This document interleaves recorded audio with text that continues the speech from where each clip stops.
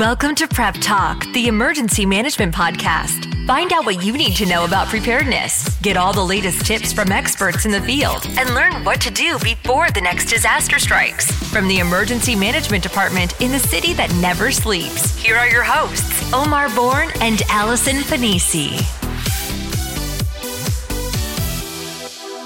Hello, everyone. Thank you for listening. I'm Omar Bourne.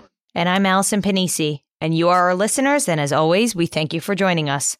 We want you to come back as often as you can, so feel free to add Prep Talk to your favorite podcast provider. You can also follow us on social media, on Twitter at NYC Emergency MGT, Facebook, Instagram, and much more. On this episode, we will be talking about cybersecurity. That's right, Omar. Cybersecurity involves preventing, detecting, and responding to cyber attacks, which are malicious attempts to access or damage a computer system. We will be speaking with representatives from New York City Emergency Management and from New York City Department of Information Technology and Telecommunications on how New Yorkers can take steps to prevent cyber attacks, as well as the government's role in protecting New Yorkers from these cyber threats. But before we dive in, you know what time it is. Let us get you updated on the latest news in the emergency management field. Here's your Prep Talk Situation Report. This is the Situation Report. Let's get started. Thank you, Allison. Now, October is National Cybersecurity Awareness Month, and the Department of Homeland Security wants you to secure your personal information online. This year's theme is Own It, Secure It, Protect It. Now, you can take a number of steps to protect your personal information online. Some of these include keeping software and operating systems up to date, using strong passwords. So, Allison, no 1, 2, 3, 4, 5 passwords, none of that. Limiting the personal information you share online, and using antivirus solutions, anti-malware, and firewalls to block threats. So for more information, you can visit niccs.us-cert.gov. That's niccs.us-cert.gov to find out how you can protect your personal information online. Okay, thanks, Omar. A United Nations climate panel recently released a new report on the state of the climate. And it turns out the report claims sea levels are rising at an ever faster rate than previously thought. Kind of scary. The report warned that if steps aren't taken to reduce emissions and slow global warming, seas will rise 3 feet by the end of the century. The report claims dire effects will be felt on both land and sea, harming people, plants, animals, food, societies, infrastructure, and the global economy. In fact, the international team of scientists projected for the first time that some island nations will probably become uninhabitable. The Intergovernmental Panel on Climate Change, or IPCC, increased its projected end-of-century sea level rise from its previous projections because of the increases in melting of ice sheets in Greenland and Antarctica. Thank you, Allison. Now, this story comes from CNN. Officials from the Department of Education and the United Federations of Teachers in New York City are urging thousands of former students, staff, and teachers to apply for the 9/11 Victim Compensation Fund and World Trade Center Health Program. Now, letters from the Department of Education are being mailed to anyone who was a New York City public school student enrolled near the World Trade Center on or after September 11th, 2001. DOE and the UFT will also host a joint information event on October 28th to inform students, staff, and teachers of their rights. Back in July, President Trump signed legislation into law authorizing the extension of the 9/11 Victim Compensation Fund, which ensures compensation through 2090. The World Trade Center Health Program provides no-cost 9/11 related medical care to eligible members. Now, a recent study published in the medical journal JAMA, J-A-M-A, Network Open, found that both immediate and repeated exposures to the dust during the months of cleanup following the attack was associated with elevated cardiovascular disease risk that lasted for up to 16 years. Thanks, Omar. The U.S. Department of Health and Human Services has earmarked funds to aid the development of new technology that could bolster emergency preparedness. Now, this 2-year, $4.9 million agreement will create technology that could create blood products available to save lives during a radiological or nuclear emergency. So the goal of the project is to develop human-induced pluripotent stem cell-derived platelets to treat blood conditions in which the body has an abnormally low number of platelets. Now, according to officials, improving the availability of platelets could also save lives. Now, the deal is between the U.S. Department of Health and Human Services, Biomedical Advanced Research and Development Authority, and Platelet Biogenesis, Inc. And that's your situation report. Still to come, we'll be talking with Eric Smalls and Tony Lewis from New York City Emergency Management and Lois Last from the New York City Department of Information Technology and Telecommunications. But first, here is a public service announcement from New York City Emergency Management and the Ad Council. Your daughter doesn't want to talk about why her room is a horrible mess. Your son doesn't want to talk about why he's wearing mismatching socks. Your spouse doesn't want to talk about their bad haircut. Families don't have to talk about everything, but they should talk to plan for an emergency. Pack basic supplies in a go bag: water, canned food, flashlights, batteries, medical supplies, IDs, and some cash. Talk about where you'll meet in case you lose one another.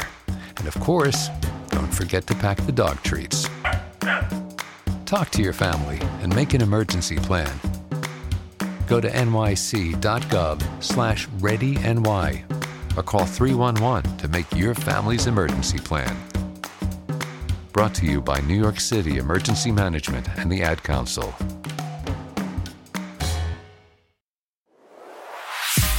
You're listening to Prep Talk, the Emergency Management Podcast. You are listening to Prep Talk, and we are back.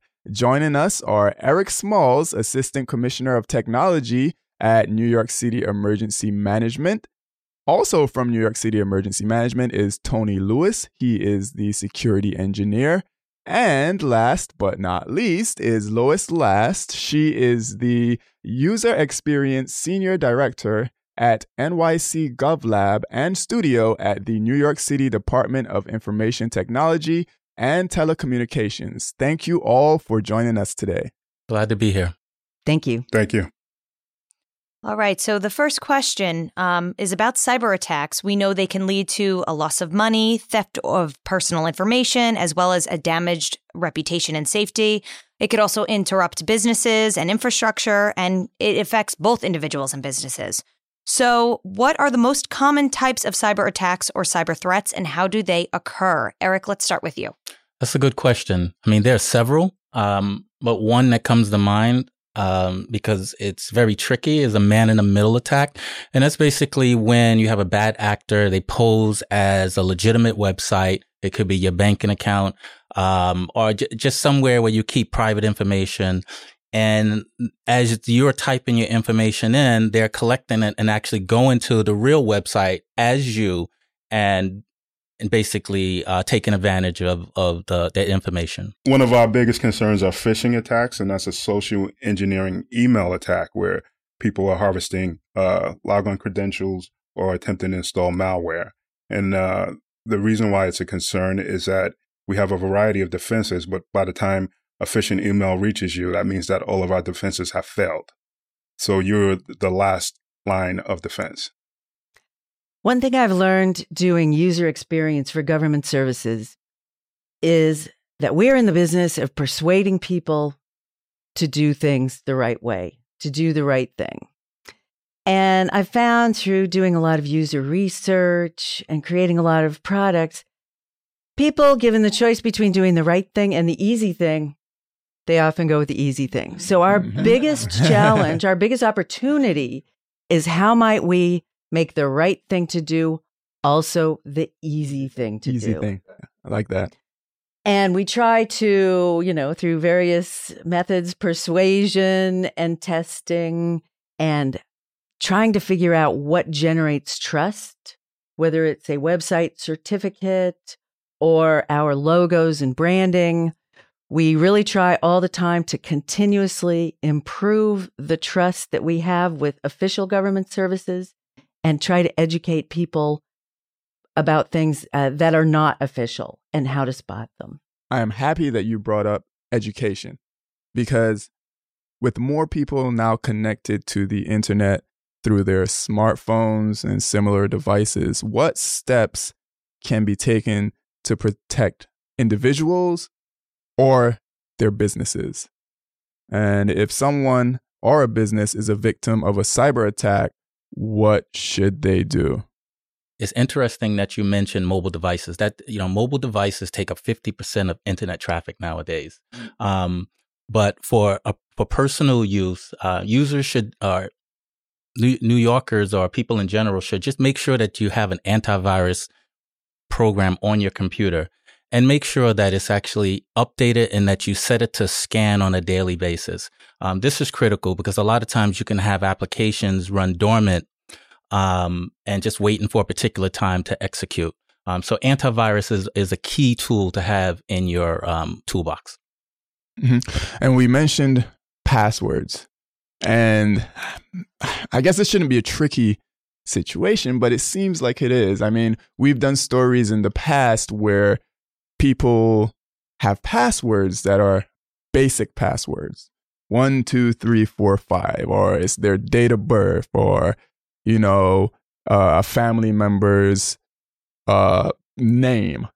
So how can people really understand that easy, as Lois says, is not always the best way?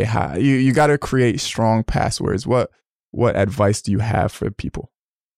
I'd say that, passwords are as important as you locking your front door, right? You wouldn't secure your front door with a screen door that someone can just easily just pick or kick open. You want to have a real door with a real lock. So you creating a complex password is you actually securing your perimeter. You're securing your private information.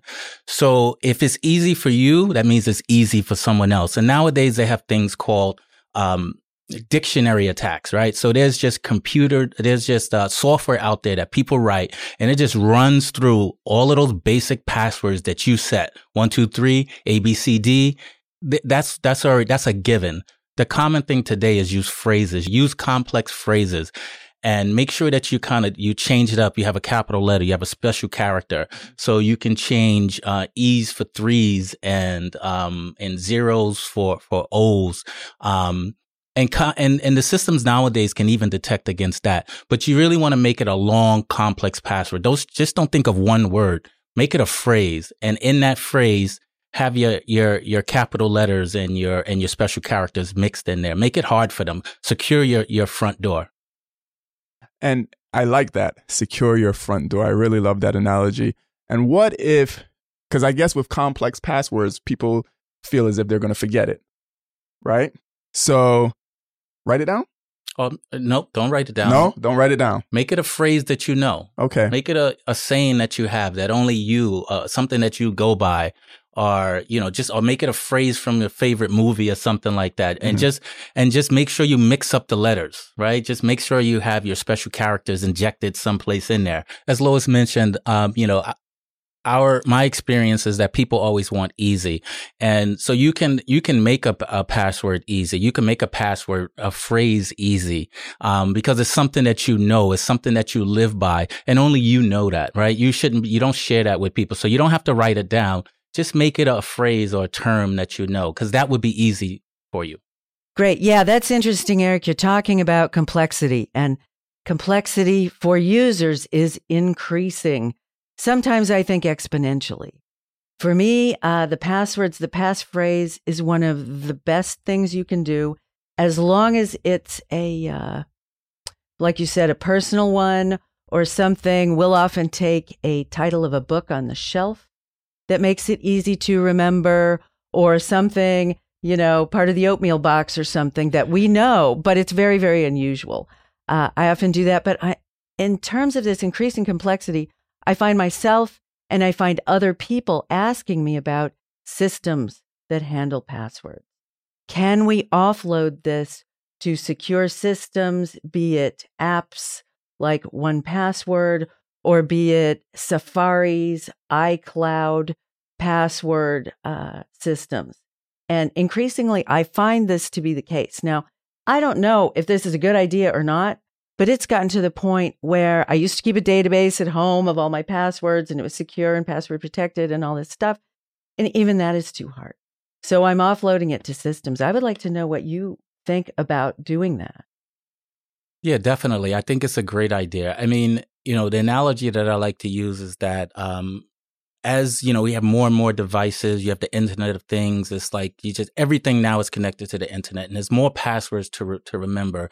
And it's almost impossible to remember a separate phrase for everything. And that's where these password managers, what you're referring to as a password manager, and there's solutions that you can pay for. I think if you want to be most secure, you should definitely try to pay for a service. The free stuff you may not get, they might not be as robust, but they help. And those systems, those password managers actually create those complicated passwords in there. And then you only have to remember one password. And that's that complicated phrase that we talked about earlier. Great. And also, as mobile technology evolves, my favorite password, of course, is my face, where I just hold up my phone, it looks at me, and it knows who I am. So maybe over time, this increasing complexity will be offloaded by smarter devices as well. So strong, safe passwords, making things complex, but still easy, because cybersecurity, as we were saying, is actually easy. So the city has plans to address the growing need and defend against cyber threats. So what is an example of how city agencies are working together to address cybersecurity and cybersecurity emergencies? So the city has New York City Cyber Command, and that's really their core responsibility. Their responsibility is to prevent, detect, and respond. And Cyber Command actually works with over 100 city agencies. Like, they are responsible for monitoring and basically alerting the IT units of vulnerabilities that we may not have. So they definitely assist us in protecting the city. And we work with Cyber Command directly. They provide us tools to monitor programs that run on our network. For instance, that you may have a program that you use daily, like Microsoft Word, and use it to create documents. If they detect that program is doing something abnormal, we'll get a notification. Cyber Command does things like phishing tests against our users. And all of this are things that complement internal tools that we have. Okay, this is great. So strengthening interagency tactics and techniques for handling security threats. So we say this all the time, emergency management is a shared field. And even in the field of cybersecurity, this is a shared responsibility. So this is really wonderful to hear. I want to switch gears a little to talk about social media. For our listeners, again, this is Cybersecurity Awareness Month. We're talking about how you can own it, secure it, and protect it. Now, 3.4 billion people worldwide use social media. That's an increase of 9% from 2018. So there's a lot of people, Allison, that's using social media today, right? And we are among them. Yeah, exactly. So to our guests, what are some simple tips that people can take to own it, to secure their social media? Attackers are monitoring your social media. They're looking at Facebook, they're looking at Instagram, they're looking at your Twitter, looking for information that they can use to compromise. So you want to be careful about what you share online and how widely or publicly you share it. So attacker can't use your information against you. Example of that may be Omar may post to Twitter that he's recording Prep Talk today. And I may get Allison's number from a public number and call her and say, hey, I heard Omar's recording Prep Talk today. Can you tell me where's that's going to be recorded at, what time? And being that I have the correct information that he is recording Prep Talk, you may be more likely to give me additional information. Wow. Yeah. And they do that too with, it's not only just with social media, but in general, phone calls. If somebody calls you randomly and don't offer up information about people, right? Because they might start the phone call, or they might send you an email saying, or they might send you a DM saying, I work with such and such, and you say, oh, is it this person or is it that person? So you're giving them information. Right. Don't provide additional information to people on social media and email, or especially on the phone, because then what they do is they take that information you tell them, and then they call somebody else that's sitting next to you, right? Because they have an idea what the telephone number in your agency or in your business is. And then they call the next person. And then because they have that little bit of information, just like they did with social media, now they're putting the pieces to the puzzle. And because the person sounds credible, the next person might provide additional information. On another note, another way that you can secure your social media presence is, remember that there's no delete button on the internet. Once you post it, it's there forever. No matter, you could try to take it down, but there's systems that's crawling the internet and just capturing information. So be deliberate, like own what you do, right? Like, make sure that it's purposeful. Another thing you should do is you should update your privacy settings, right? A lot of social media companies now are getting scrutinized, right? And they have to put the power back into the people's hands. So there might be settings that you can elevate your privacy, but they're not gonna be on automatically. You have to go in there and you have to like turn them on. Another thing you should do is if you feel like something's happened, report it. Every social media has a button someplace or something that says, report suspicious activity, or if someone posts something that's incorrect about you, take action, own it. Make sure that don't let that stuff get away, because once it's out there, put the onus on the company to keep your information accurate. And I would say be aware that personal information, of course, maybe you don't want to share, but even some seemingly innocuous information can come back to haunt you. One of the most common forms of social engineering is the affinity scam, where you post something seemingly innocuous. I love golden retrievers group, or something that you're a part of. Your kids go to this school district, or something where someone contacts you and says, oh, I love golden retrievers too. Oh, we're also in the Eastern Queens area.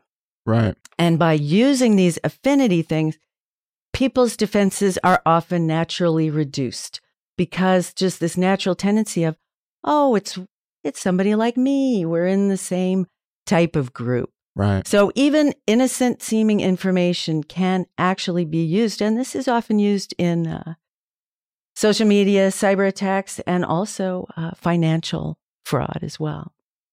Mm-hmm.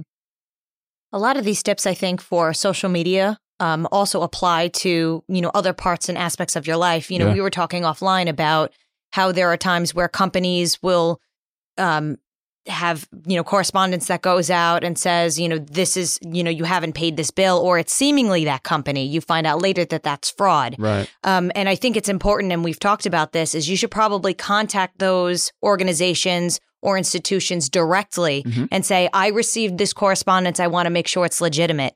In addition to spam that you get in the mail, there's spam that you get on social media, through the internet, through your email, to just be mindful of the content.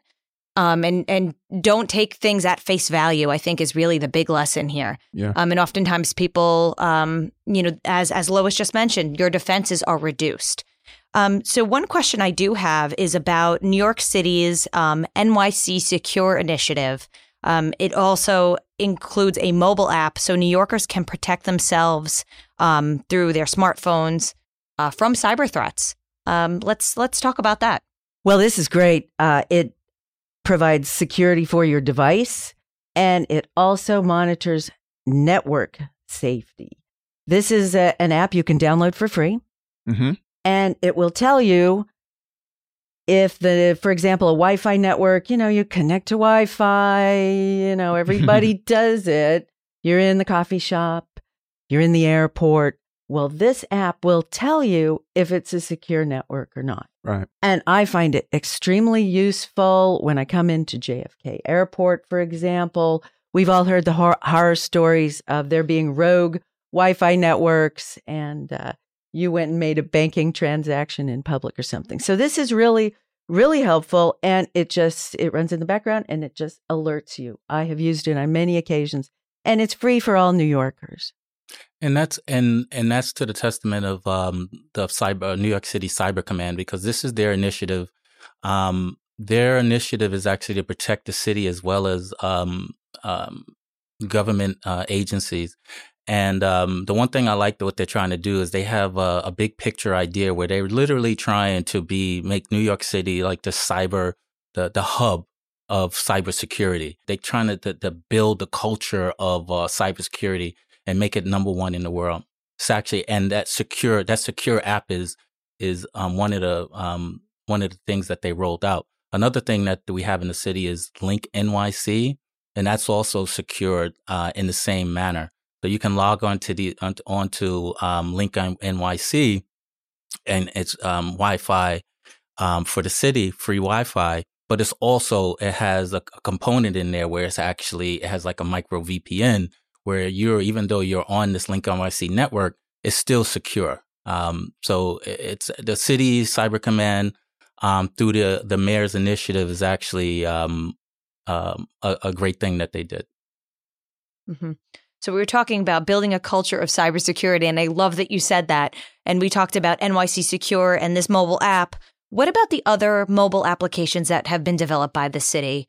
What is going on in terms of privacy and if you're including personal information, for example, New York City Emergency Management and the Department of Information Technology and Telecommunications have developed both Ready NYC, which is our Ready New York program on a mobile app, and Notify NYC, which is the city's official emergency communications program, also now available on a mobile app.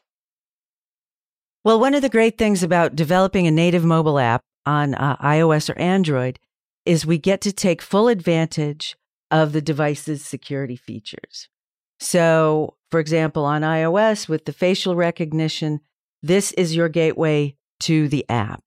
And so we've been able to create these apps taking full advantage of software developed by others to bring the information and services to the people of New York City. Notify NYC, for example, is a great mobile app. You authenticate via your device, and then you have all of the push notifications if you want, and all the notifications about citywide events, local events, down to the zip code level, borough quadrant, and so on around you. So you can actually get all the advantages of Notify NYC in a secure way, so you can set your own settings, but it's on your personal device and is isolated to that personal device.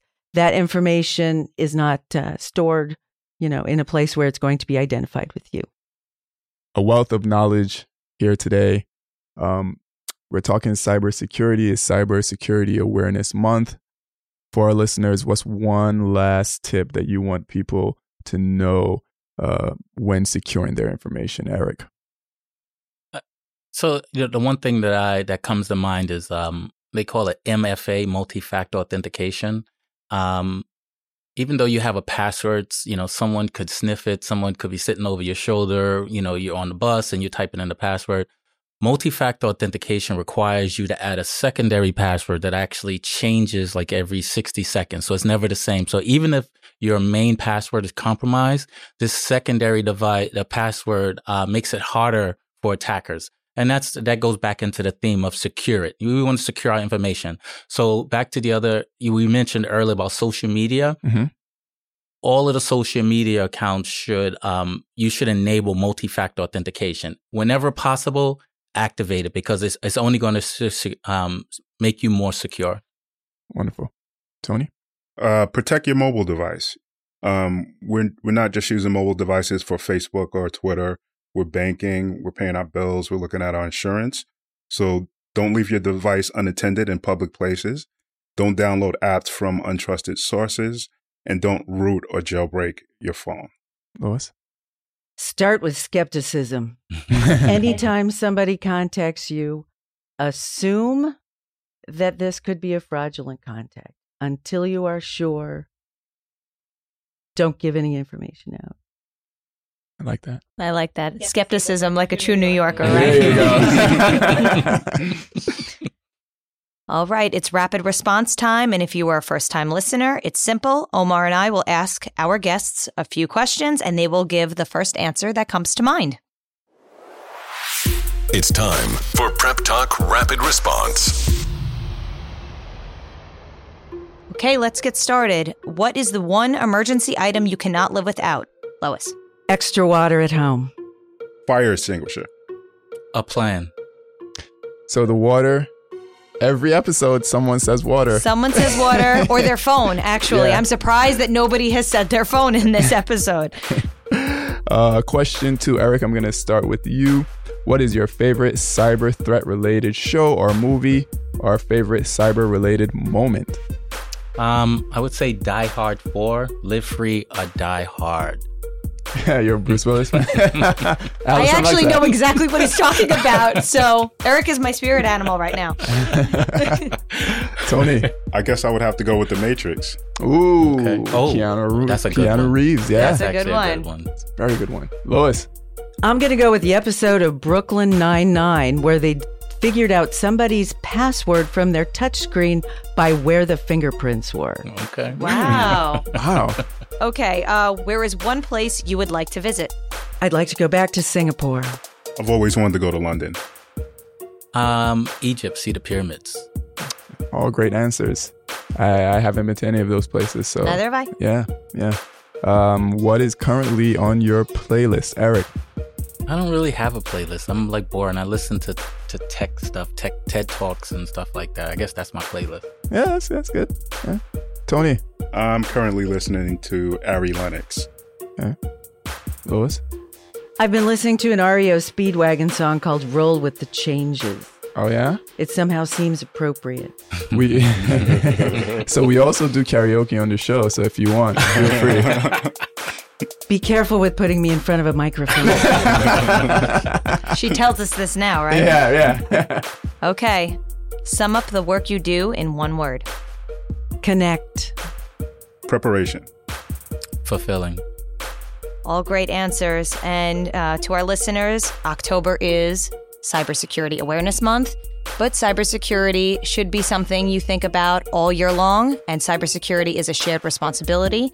We thank our guests for this very informative discussion on how to be cyber aware and how to protect themselves. For our listeners, you could visit nyc.gov for more tips and information on how to be cyber smart. And remember, own it, secure it, protect it. Love it. That's this episode of Prep Talk. If you like what you heard, you can listen anytime online or through your favorite RSS feed. Until next time, stay safe and prepared.